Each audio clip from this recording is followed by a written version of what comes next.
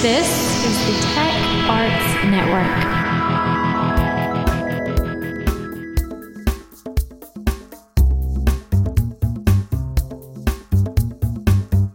Welcome to Church Grip, episode number 11. My name is Rick Russell, and I'm a tech director at a local church. Today, we're going to talk about Inbox Zero. Church Grip is a 10-minute or less podcast about church media and technology. I know. What does Inbox have to do with media and technology? Well, as people working in a church, we have a responsibility to be great communicators with those that we work with. I don't know about you, but about 70% of the work that I do every week or the projects that come up usually come through email. It doesn't matter how well you know the technology you work with or how good you are or how creative you are. If we can't communicate, those around us aren't going to be able to work with us effectively.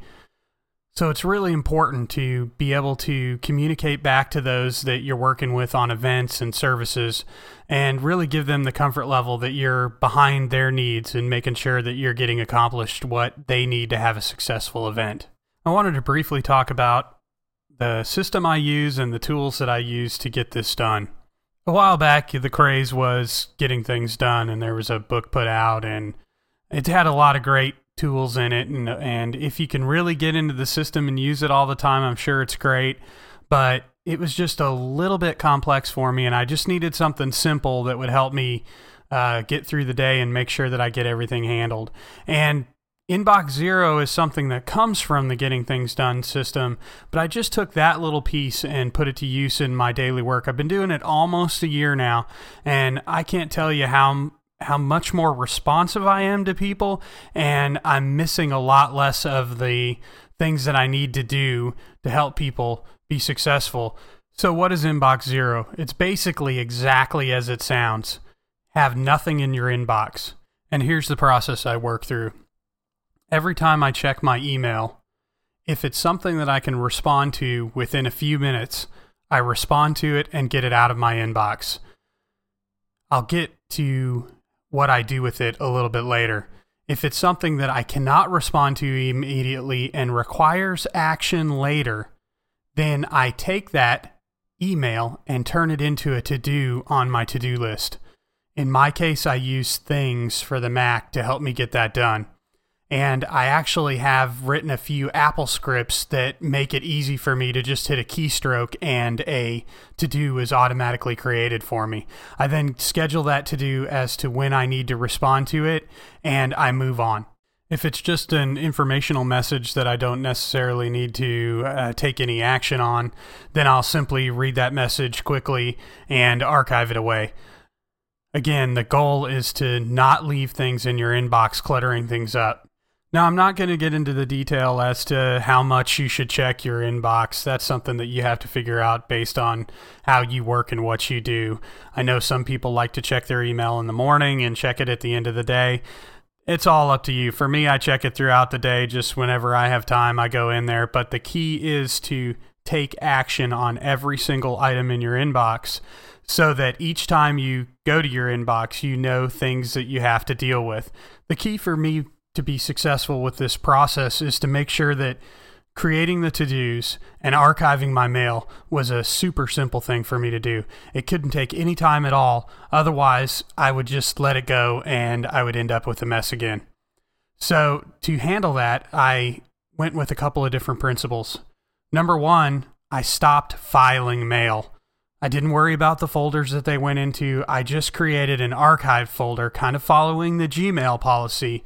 And basically, when I'm done with a message, I just hit one keystroke on my Mac mail. In my case, I've set it up as Control-M using an Apple script, and that just drops it in an archive folder. So how do I find things that I need in the future? Well, I use the search capabilities in the same way that Google search is. And I found it to be really effective. Been using the system for about a year, and it's worked really well for me.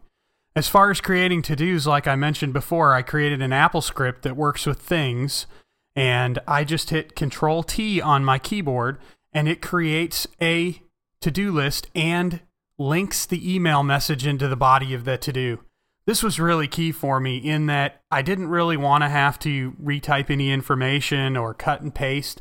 I just wanted to be able to put that into my to-do list, and then I can later go back and just read the body of the email.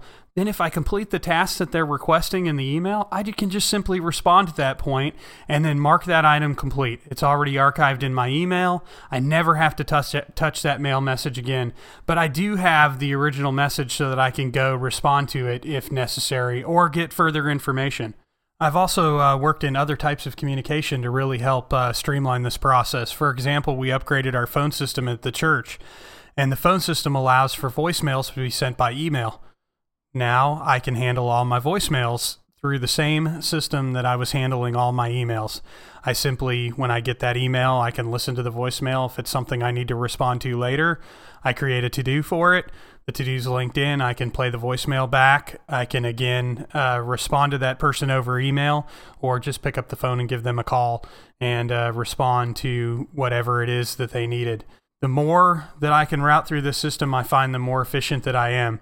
Like I said, I've been using this system for about a year, and I can see a marked improvement in my communication. I'm certainly not losing track of emails and forgetting to respond to those who have asked a question or need some assistance.